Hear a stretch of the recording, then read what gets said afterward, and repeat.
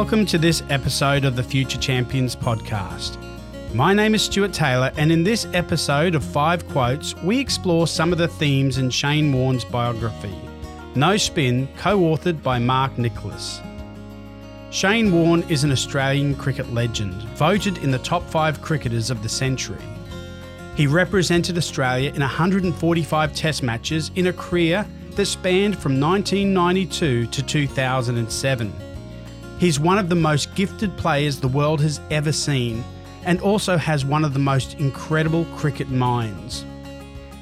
Before he was a cricketer, Shane was a passionate and talented Australian rules football player and a knockabout Aussie bloke. But cricket became his focus, and by 1992, he was representing his country.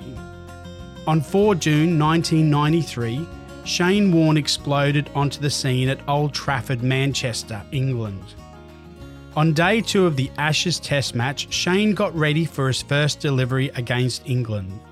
That ball would go down in history as the ball of the century. First ball in Test cricket in England for Shane Warne.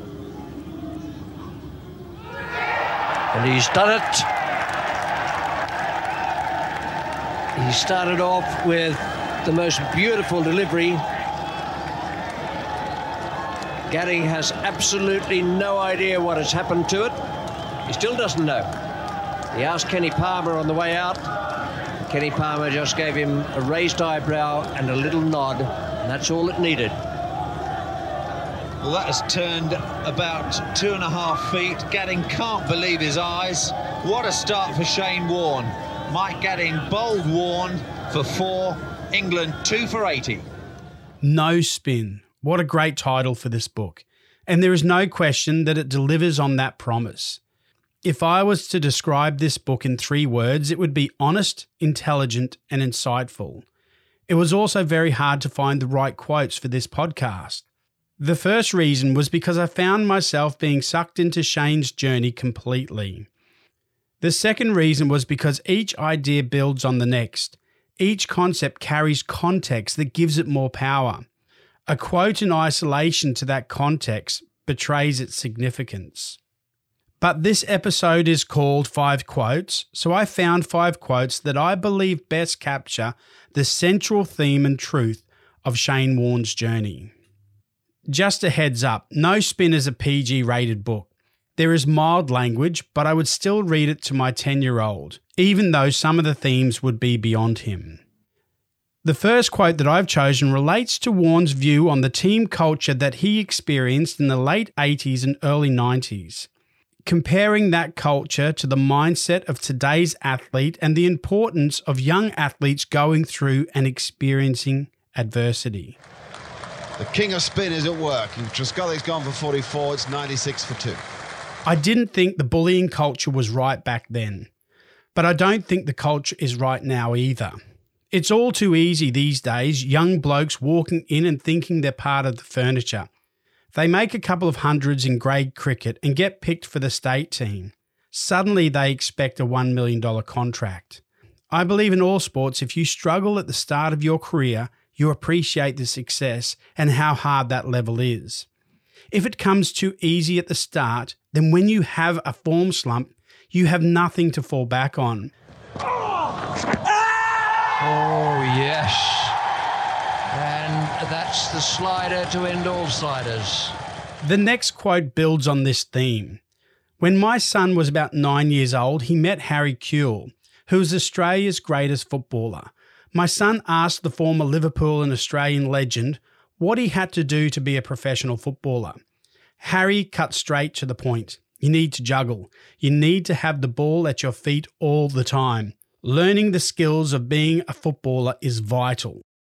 On speaking to Harry further, he was frustrated by football development in Australia and its movement away from mastery of football skills. It seems that Warne and Kewell placed the same values on skill development and held the same frustrations. The next 2 quotes explore this theme. Oh, that's out. Caught behind. Big Nick trying to smash it through the offside field. A disappointed Flintoff. Just backing away a little bit, trying to smash. A little bit of extra bounce there for Warne. And that is the end of Freddie Flintoff. In this quote, Warne said, "I think the Academy should concentrate on improving your basic cricket skills, fielding, batting, bowling, and helping you understand what's going wrong in your game so you can self-improve. During a game, there is nothing worse than someone saying it just wasn't my day. It's a pet hate of mine. You have to find a way to get into the game, and that comes from knowing yourself." That's out. The next quote expands on this concept further and paints an incredible picture about the obsession that Shane Warne demanded of himself. The difference between good and great. It is not a secret. It is hard work and a strong mindset. And what a wonderful change of pace that was. That's the real art of leg spinning. Warne says, "I want to give you an example of the fever that had overtaken me. The early problems any leg spinner faces are accuracy and consistency. It's complex and it's hard work. That's why so many kids have a crack and give up. That and the coaches and captains don't get it. I came to it relatively late, which might have helped me. I knew a bit more and figured out, right, I've got to be more accurate than anyone ever. Hard graft can achieve that, which means hours, days, months. In the nets, I put an old ball or a handkerchief on the spot where a good leg break should pitch, and then I bowled it until I hit it more often than not. Most sessions I would tell myself I had to hit the ball X times before I can go. That was as much a mental thing as well as improving my skill. That's not easy, I promise you. After a while, I hit it lots.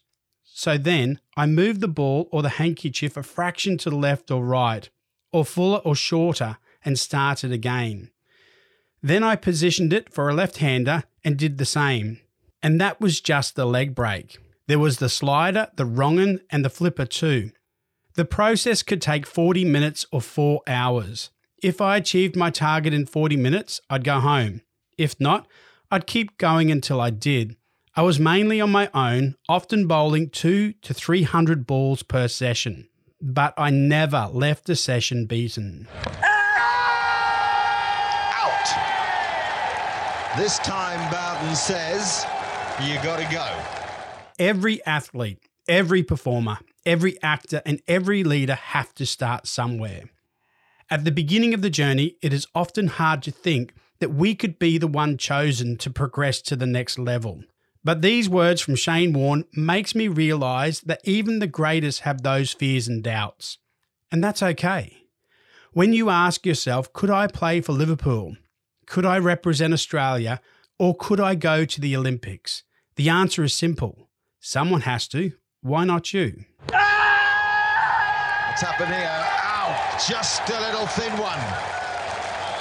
What a bowler. Shane said, "I was a kid then. A 23-year-old kid, mind you, keen to play sport professionally, but with no real idea of what was involved to be successful. My nerves on the morning of my first test match were the same, I guess, as those of any other young cricketer as he starts out on that great journey. Many of those nerves are driven by the fear of failure and the fear that you'll make a fool of yourself. You pray you don't drop a catch, make a duck, or bowl a shocker first up. As I've mentioned, if someone had said to me that I'd be voted one of the 5 cricketers of the century 7 years later, I'd have laughed. But it happened." What's that done? Now then, yes, out. 600 test match wickets for Shane Warne. What a moment. To wrap it up, I've chosen the shortest quote for last. And these final words bring all the themes together. Belief. In order to be successful in anything, you need belief. You need confidence. Got him! There it is! Wicket number 700! And they can't catch him! Shane Warne through the gate as Scott Strauss. And here is the 5th quote. I was learning that confidence was at the heart of performance, and you couldn't take it for granted.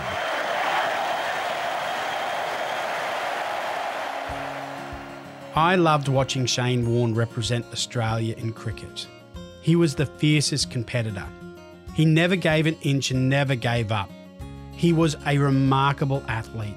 But after reading this book, I came to appreciate what a remarkable person he is. He is not perfect and by his own admission has made plenty of mistakes. But his ability to pick himself up, dust himself off, and keep facing forward is what made him truly outstanding. I also now appreciate his intelligence. I'm not sure there is anyone that understands the game of cricket better than him. I hope that he takes on a leadership role in cricket or any sport for that matter. He was never selected to be the captain of his country, and perhaps he should have been. It would be nice one day to see him announced as the head coach of the Australian cricket team. I think if you told Shane Warne that he would be the Australian coach in 5 years, he would laugh. But it could happen. And I guess that's the point of this book. No Spin is a refreshingly honest book about an exceptional athlete. He speaks about his sport with wisdom and intelligence that few people possess. For me, I would place it in the top 10 non-fiction books I have ever read. If you are chasing your dream, then read this book. Thank you for joining me on this episode of the Future Champions podcast. You can subscribe to this podcast on Spotify, Google Podcast, Apple Podcast, Deezer, and Pocket Cast. Visit us on Facebook and Instagram by searching Future Champions Podcast. If you like the positive messages in this podcast, please share it with your friends and family. If you have a story that you would like to share, then visit www.ententsport.com. That's www.ententesport.com, or send us a message on Facebook or Instagram. My name is Stuart Taylor. Now go and change the world. Someone has to. Why not you?